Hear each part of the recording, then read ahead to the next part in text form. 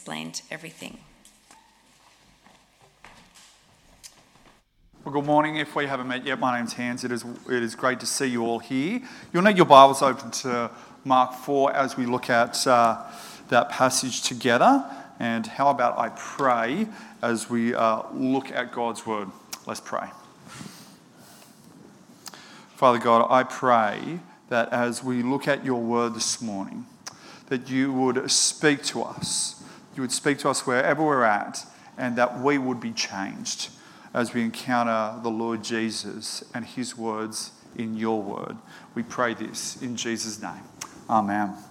One of the things that seems to be in the media a lot lately, or in the last 5 to 10 years, is the decline of Christianity. It seems like less people are going to church, less people are calling themselves Christians. And if you follow a group called the McCrindle Group, they've said similar things. I think this is coming up. Have we got the slide coming up? Yeah, so here are some kind of worrying stats. People have been tracking how many people call themselves Christians for decades in Australia through the census and a few other things. And since the 1980s, there's a 22% drop in people that actually identify as Christians. There is a 48% drop in church attendance. And not only that, since the 80s, there's a 269% increase in people that say, well, I'm just not religious. I'm not religious at all. So in the last 40 years, there's been seismic shifts, huge shifts. And I dare say you know some of the reasons as to why people are not going to church. And here's a few of them. They say, well, it's irrelevant to my life. 47% people don't go to church because it's just irrelevant. 26% of Australians who don't go to church don't accept how it's taught. Or 24% say there's an outdated style. Or 22% say there's issues with the clergy and or ministers. 19% don't believe the Bible. 18% are just too busy. And I dare say some of us have come up against some of these things over and over again, right? Some of us have invited people to church or tried to tell people about Jesus, and it just seems like there's this blank expression. There's this wall here. And for those of us who have been around for a while, we could remember a day when Christianity was there and it was just kind of like a bit bothersome, right? But now it seems more and more that Christianity is not just a bit bothersome, a bit outdated, it's actually evil. When I was a pastor in Newtown, I got told, well, a number of times actually, that the person I was talking to, when they found out I was a pastor, they would rather have lunch with and I would say, oh, do you want to go out for lunch and we'll talk more, right? A number of times they said, I would rather have lunch with a pedophile than a pastor. It's pretty confronting, right? Because they saw Christianity not as something like, oh, you can take it or leave it, but flat out evil. And the question is the Word of God, therefore, just so ineffective? Right? You talk about Jesus to your friends and your family, it just seems ineffective. And so what are we meant to do with that, right? Is the idea of telling people about Jesus just something outmoded? Just something that we should just leave in the past because no one's going to listen to it today?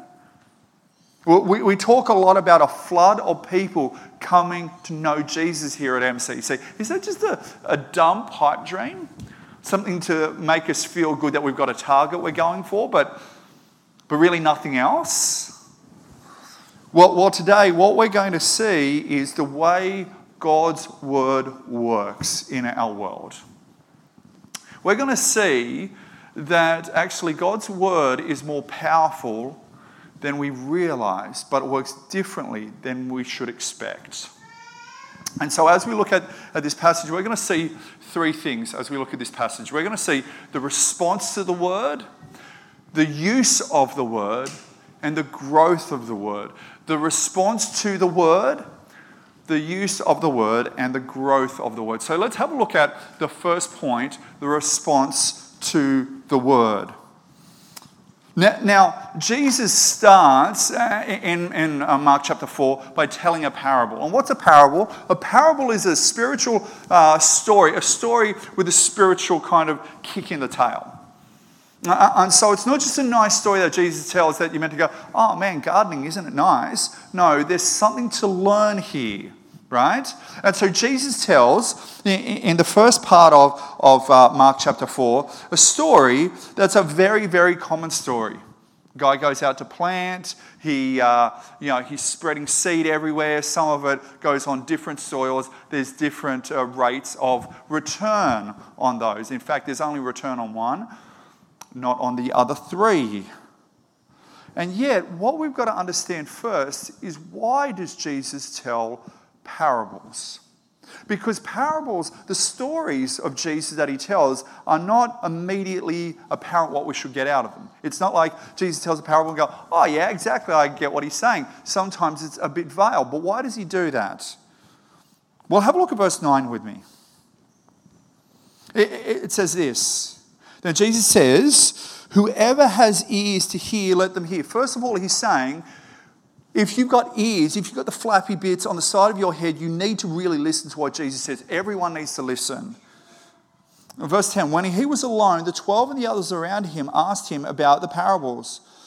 He told them, the secret of the kingdom of God has been given to you, but to those on the outside, everything is said in parables, so that they may be ever seeing but never perceiving, and ever hearing but never understanding. Otherwise they might turn and be forgiven. Notice why Jesus tells parables. He's saying to the disciples, guess what? Everything's going to be revealed to you. I'll sit down with you over dinner whenever it is, and I'll tell you what I'm really saying. But I talk in parables, and then he quotes Isaiah chapter 6, verses 9 and 10. And in Isaiah chapter 6, verses 9 and 10, Isaiah is given a mission to preach to Israel, but it's kind of a negative mission. God basically says, no one's going to listen. No one's going to listen. And so when Jesus quotes this, he is saying, I preach in parables so that they wouldn't listen, so that they wouldn't get it. Flip back to verse 12 again and see those two words. At the start of verse 12, so that. If you're a Greek geek, it's the hina clause, which means Jesus does something so there will be a result, right? And the result is that they ever be seeing but never perceiving, and ever hearing but never understanding. Jesus is preaching so that they would not listen and get it. Now, that just sounds just weird, doesn't it? But what you've got to realize is that God has been speaking to Israel for over 1,000 years. Over and over and over and over again. God has been telling them who he is and what he's done and how they're meant to live. And they keep ignoring him and rejecting him because of their hard hearts. And so when God in the flesh and Jesus comes down, he preaches in this way out of judgment. This is a terribly, terribly sad thing. Jesus is judging them by preaching in parables. Now, on one level you go, man, that's really harsh, and it is. And yet, all the way through the Bible, God allows people to have exactly what they want. Later this year, we're going to be preaching through the book of Exodus. Exodus is one of my favourite books in the Bible. And those of you who know the book of Exodus know that Moses comes against Pharaoh. Sometimes it says that Pharaoh hardened his own heart. Sometimes it says that Pharaoh's heart was hardened. Sometimes it says that God hardened Pharaoh's heart. What is God doing there? God is giving Pharaoh exactly what he wants. He wants a hard heart. It's not like Pharaoh's going, tell me about Yahweh so I can worship him. No, he gives him exactly what he wants. In Romans 1, we see the same concept. God gives people over to exactly what they want. And in Jesus' day, what we read very clearly in the four Gospels is that Israel does not want to bow the knee to Jesus. And so God gives them exactly what they want. They have hard hearts. They don't want to listen. And so God says, okay, I'll give you what you want. We live in a world where it seems like people say, what you really want, go after really, really what you want. Seek it. Can I just say that is foolishness?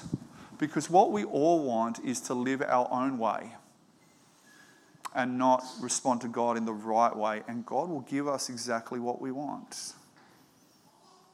A hard heart, if that's what we want. And yet, what Jesus does here is kind of show the disciples what he means by this simple little story. Have a look at verse 13 with me. Then Jesus said to them, don't you understand the parable? How then will you understand any parable? The farmer sows the word. Some people are like seed along the path where the word is sown. As soon as they hear it, Satan comes and takes away the word which was sown. So he basically says, the seed going on the path, the seed is God's word which is preached. And so Satan just takes that word away straight away. And we've seen that, haven't we? Seen that people hear the word and they just go, this is ridiculous. Then there's a second group, verse 15. Verse 16. Others like seed sown on rocky places hear the word and at once receive it with joy. But since they have no root, they only last a short time. When trouble or persecution comes because of the word, they quickly fall away. And once again, haven't we just seen that people go, oh yeah, this Jesus is great, but it takes 2 months, 3 months, 6 months, a year, and they don't follow Jesus anymore. Another group, verse 18. Still others, like seed sown among the thorns, hear the word, but the worries of this life, the deceitfulness of wealth, and the desires for other things come in and choke the word, make it unfruitful. Some people follow Jesus for a time, but at some point, the life happens, the stresses of life, and life chokes the word out of them.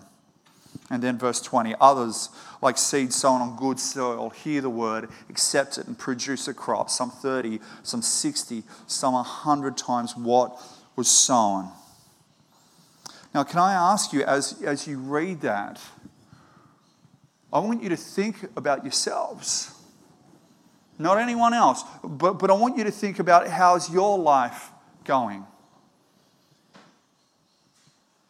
Because we are those soils. This is people he's talking about.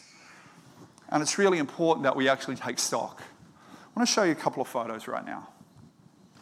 Coming up. These are 2 photos of people that went to my previous church, right? On the right is a bunch of people. We used to go out after church along King Street and we used to have dinner and hang out. That's a bunch of us. Oh, well, I was not in that photo, but I was there at Urban Bites down in Newtown, right? And this is one of our last Sundays together. We decided to end on mission. And we decided to tell Newtown all about Jesus, and we were doing a bunch of kids, kind of like a family fun day, but in the middle of a park. It was a great time. And as I look at those two photos, I think, man, it was great. God did some great things. What's really heartbreaking about these photos is that a lot of the people in those 2 photos worship Jesus then, but don't now. If you were able to go back in a time machine and go to one of these events or any of the other events we put on at Resolved, and you say, do you follow Jesus? I say, absolutely I do. Now, are you sold out for Jesus 100%? They would say, absolutely I am. And yet if you ask them now, many of them would say no. Actually, that was just something for the past. And so when I think about that and when I think about my other ministries that I've been in, that happens a lot. There were people who were following Jesus back then but aren't now. And then I look at you guys.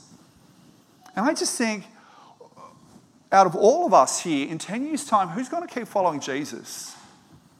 And which ones from here are going to be thinking, well, I just don't have time. Or it's like, I don't follow Jesus at all. But when you think about those people in those photos, or some of your friends that fell away, or maybe even you, why did people fall away? Why did the seed, the Word of God, not keep growing? See, I think a lot of us, we say, our hands, mate, look, with COVID just took me out of a rhythm. I was in a rhythm before COVID of coming to church and coming to growth group and everything was good, but now I'm not. Actually, Jesus would say, no, verse 19, but the worries of this life, the deceitfulness of wealth, and the desires for other things come in and choke the word. Jesus would say, it's not that you're out of habit, it's that the worries of this life choked the word out of you. Choke the the spiritual life out of you. Some of us would say, well, Hans, oh man, I've got this in the last few years I've got a property or I've got something else I've got to manage, and so I'm really, really sporadic at church and blah, blah, blah, blah. Jesus would say, no, you haven't got a new property. Verse 19, he would say, no, this life, the worries of this life is choking the life out of you. Some of us would say, well, Hans, I've got a really busy job and I got a promotion and I'm really, really busy. I'm flat out, and so I just need a break on Sundays. And I can't come to growth group because, man, I'm just tired, honestly. Jesus wouldn't say your problem isn't fatigue, even though it is a problem. Jesus would say the worries of this life are choking the faith out of you. Some of you guys are saying, well, Hans, I've had some change ideas, I've had some change beliefs, and that happens. But Jesus says your reason why you're walking away from me is not because of those changed beliefs. He's saying because the worries of this life, the deceitfulness of wealth maybe, is choking the life out of you. Some of us would say, well, Hans, I've got frustrations with church. And I feel myself slowly falling away. If you talk to some of the people at Resolved who are no longer Christians, they went to other churches. A lot of them had frustrations with church. And a lot of those frustrations were totally and utterly legitimate. I'm not saying that frustrations with church are necessarily bad. But what happened with those people, and what I fear is happening with some of us, we're not dealing with potential frustrations with church. And we may say, I'm frustrated with church and that's why I'm pulling back. No, Jesus would say, the word is getting choked out of you. I wonder what's encroaching on your life. Is it the love of money? Is it the stress that life brings? Is it frustrations with something? Is it family? What is it? One of the things that we had before COVID was that we had regular, consistent attendance in church. Now, post-COVID, it's sometimes we have an A and a B week in church. That is to say that sometimes we have one group of people coming to church, and then the next week we'll have another group of people. We track numbers every week because numbers of people and people are important. And what we've been seeing is that there's a derivation by as much as 30%. What that means is some weeks we'll have 60, the next week we'll have 41, the next week it'll go up and down, right? And the average derivation for the average church pre-COVID was about 12%. Most people who would say, who research churches and trends and everything, say if you've got a derivation in week-to-week attendance by more than 20%, there's significant issues in your church.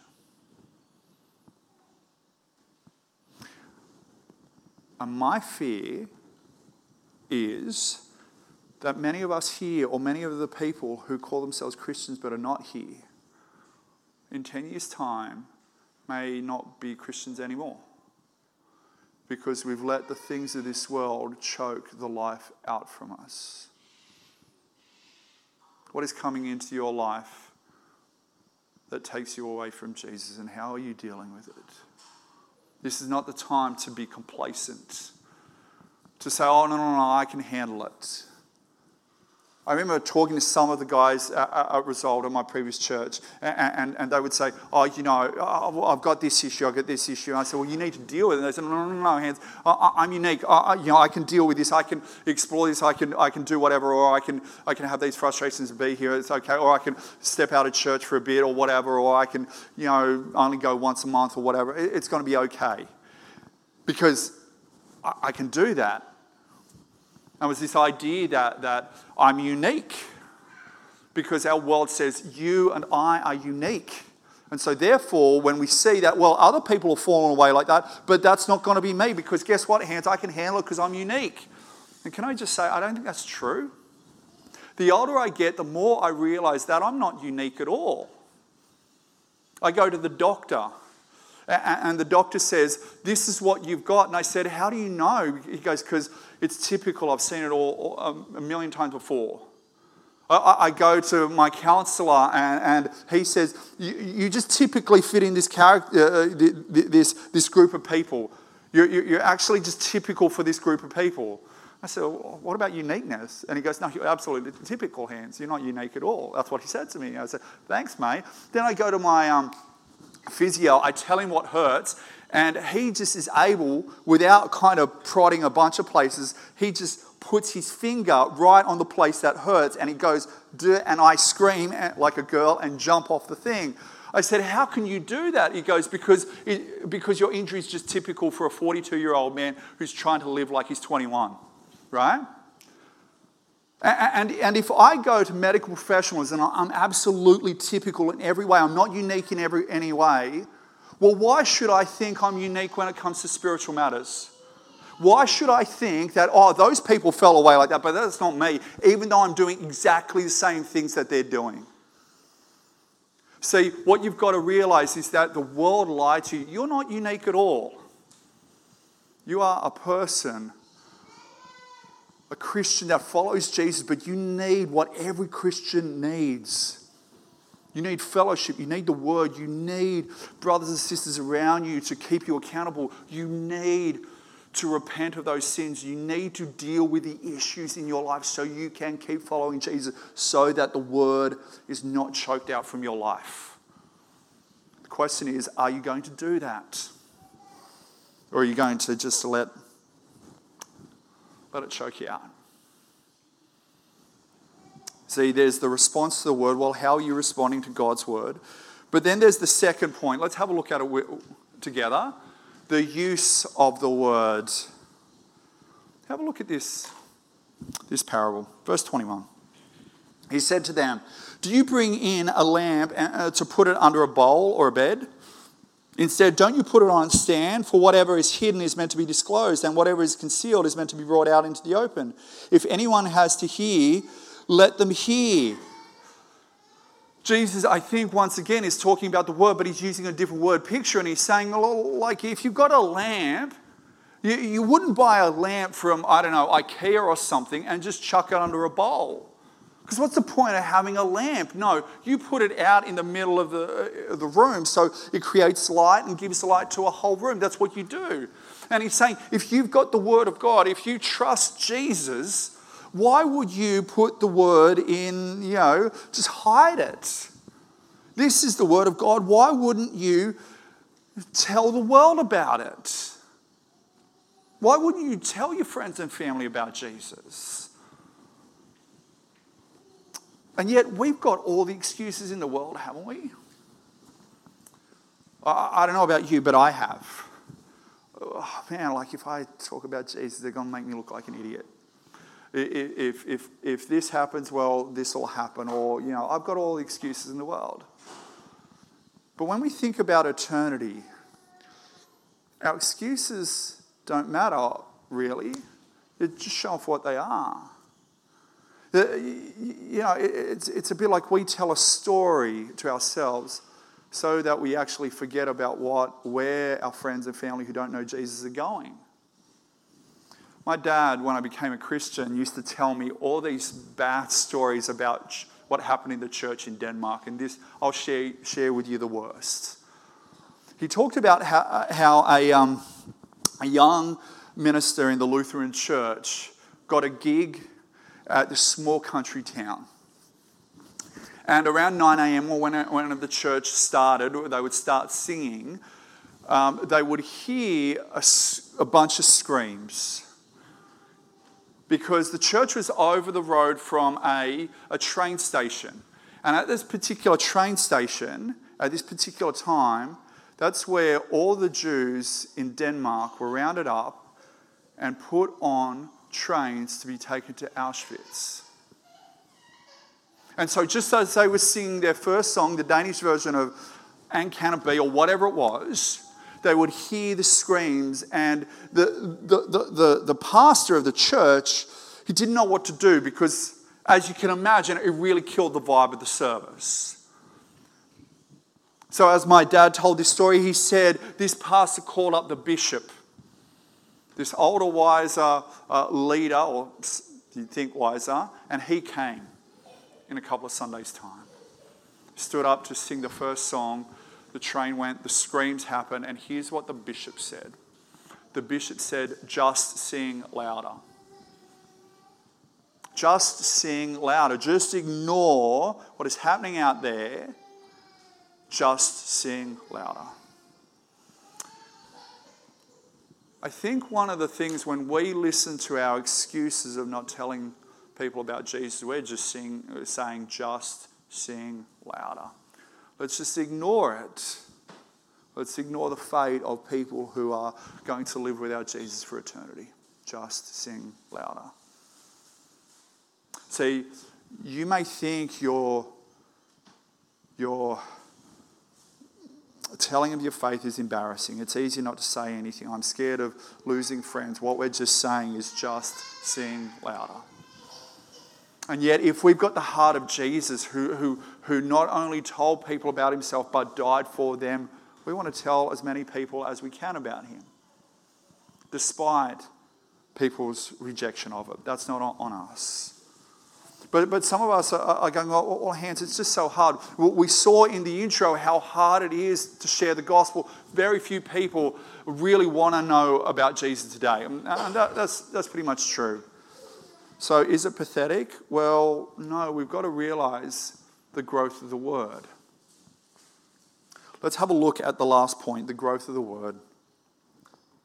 Verse 26, have a read it with me. He also said, this is what the kingdom of God is like. A man scatters seed on the ground night and day, whether it sleeps or gets up. The seed sprouts and grows, though he does not know how. All by itself, the soil produces grain, first the stalk, then the head, then the full kernel in the head. As soon as the grain is ripe, he puts the sickle to it because the harvest has come. And again, he said, what shall we say the kingdom of God is like, or what parable should we use to describe it? It is like a mustard seed, which is the smallest of all seeds on earth. When planted, it grows and becomes the largest of all garden plants, with such branches that the birds can perch in its shade. Two parables, same point. And I wonder if you got it. The seed, once again, like the first parable, is the word of God. It's very small, it's insignificant, but over time it grows. As you plant a little seed, it grows. And yet, we don't really see it grow. I think that's why he's using this kind of plant analogy. You don't kind of plant a seed and you don't sit there watching it grow. I remember as a kid, I was 8 years old, my mum took me to the local nursery. It was called Fork and Spade. And Mum said, we're going to buy you a tree. We're going to plant a tree. And I was like, oh, this is great. So we bought a red river gum. And I planted it. And out the back of our place in Moree, and I would go out there and water it, and I would come home. One time I came in, this is the story that my mum tells me, one day I came in with tears running down my cheeks, and my mum goes, what's wrong? And I said, my tree's not growing. And she goes, why do you think your tree's not growing? I said, because I can't see it grow. I stand there, I basically flood the thing and it doesn't grow. And she goes, oh no, it just grows over time. And you won't be able to notice it, but it is growing. And if you go to my mum's place in Moree, you will see this huge red river gum that's 3 stories high. Because over the last 30 years, it's been growing bit by bit by bit in a really imperceptible way. And Jesus is saying the growth of the word is like that. It grows, it seems so small and so puny, and yet God takes your efforts in sharing the word and my efforts in sharing the word, no matter how puny and small they are, one day he's saying they will bring a harvest. One day, as we keep sharing the gospel, we'll be able to say, hey, this is what God has done with it. But it's not up to us to judge our ability to share the gospel. It's not up to us to judge the ability of people we're sharing the gospel with to think what soil they are. It's our job to actually keep telling people about Jesus. That's our job. And Jesus promises that our work will not be in vain. He is going to tell people about Jesus. And some of us, once again, are just going, hands, like, I just feel like I'm an idiot when I share the gospel. I just feel like I'm just clumsy. You know, the beautiful thing is God chooses to work through clumsy tellings of the gospel all the time. Let me tell you about my favourite one. When I was a youth minister in Moree, the Uniting Church at Goondiwindi, which is just over the Queensland border, had a youth a youth professor. I think he was a professor at a thing over in the States. Came and give a talk, and so that church invited all the youth ministers and everyone to come to this church and listen to him for a day. And I went, and it was basically pathetic. The whole thing, unfortunately, was just anyway. But there was one conversation that was amazing. Over lunch, there was only 12 of us there. Over lunch, one of the guys said, have you done anything in your ministry that's really, really worked? And one guy said, yeah, I have. This guy comes from North Star. Now, no one here has heard of North Star, I take it, right? But North Star is about 45 minutes drive out of Moree. And think of North Star to Moree culturally is like, it would be like Mount Druitt to St Ives. That's the culture gap. So Moree people just look down their nose at people from North Star. And so he's like, oh yeah, we had this thing. Our youth group doubled and everyone became a Christian. And everyone in the room just like, I want to listen to this. This is amazing, right? And we're like, so what did you do? And he just said, bunny bashing. It's like, what? He said, what we did is we told everyone to invite their friend and bring a cricket bat or something, and we just let them loose in a field so that they could chase bunnies and hit them over their head. Now, I just got to say, I don't condone this. Gene is not doing this at Impact. If your kid goes there, it's not. This is just a story. Anyway, and he goes, yeah, all the kids loved it. And we were like, did you actually open up the Bible or did you do anything like that? He goes, yeah, I opened up to Revelation 19 and Jesus got his robe dipped in blood, a sword coming out of his mouth, and he comes to destroy everyone against him. And I said to them, if you think that we bash some bunnies, that's nothing compared to what Jesus is going to do to you when he comes back, and he comes back in judgment. But Jesus died for you so you could not face him in judgment. And he said, all the kids became a Christian that night. And we were like, oh, sure they did. Like, you just scared the hell out of them, right? About 8 years ago, 8 years later, I'm at Bible college. I get asked to speak at a very small youth group down the Shire. There's 12 kids, right? They had another evangelistic event, and there was one kid who was going to read the Bible, but first, one of the leaders, he was going to share his testimony. And he got up and he said, I grew up in a non-Christian family. But one time, I visited my cousins at North Star. And I was like, what? Okay, I'm in, right? And he goes, yeah, they took us out and they gave us cricket bats. We were meant to chase bunnies and we didn't get anyone because, there were two things. And then they told us this story about how Jesus is going to come back in judgment, but we've got to give our lives to Jesus. And I became a Christian then and I still follow him today. And my jaw just hit the floor. Because I just thought that's the stupidest way of telling people about Jesus, and yet God used that. If he's going to use that, why can't he use you? If he's going to use that way of telling about Jesus, which is so inappropriate on so many different levels, right? Why can't he use you and you telling your friends and family about Jesus? See, as I said, it's our job to tell people about Jesus. And so here's what we do as individuals, as a church. 4 things. We speak the gospel. We pray for those around us. We love those around us. And we stay the course of the long haul. We speak, we pray, we love, we stay. Are you committed to speaking, to praying, to loving, to staying? Because God's word, despite what our world thinks, is extremely powerful. And God, in the end, will bring a great harvest. Are you on board with that? Let's pray. Father God, I thank you once again for this passage and your word. I thank you that it just warns us.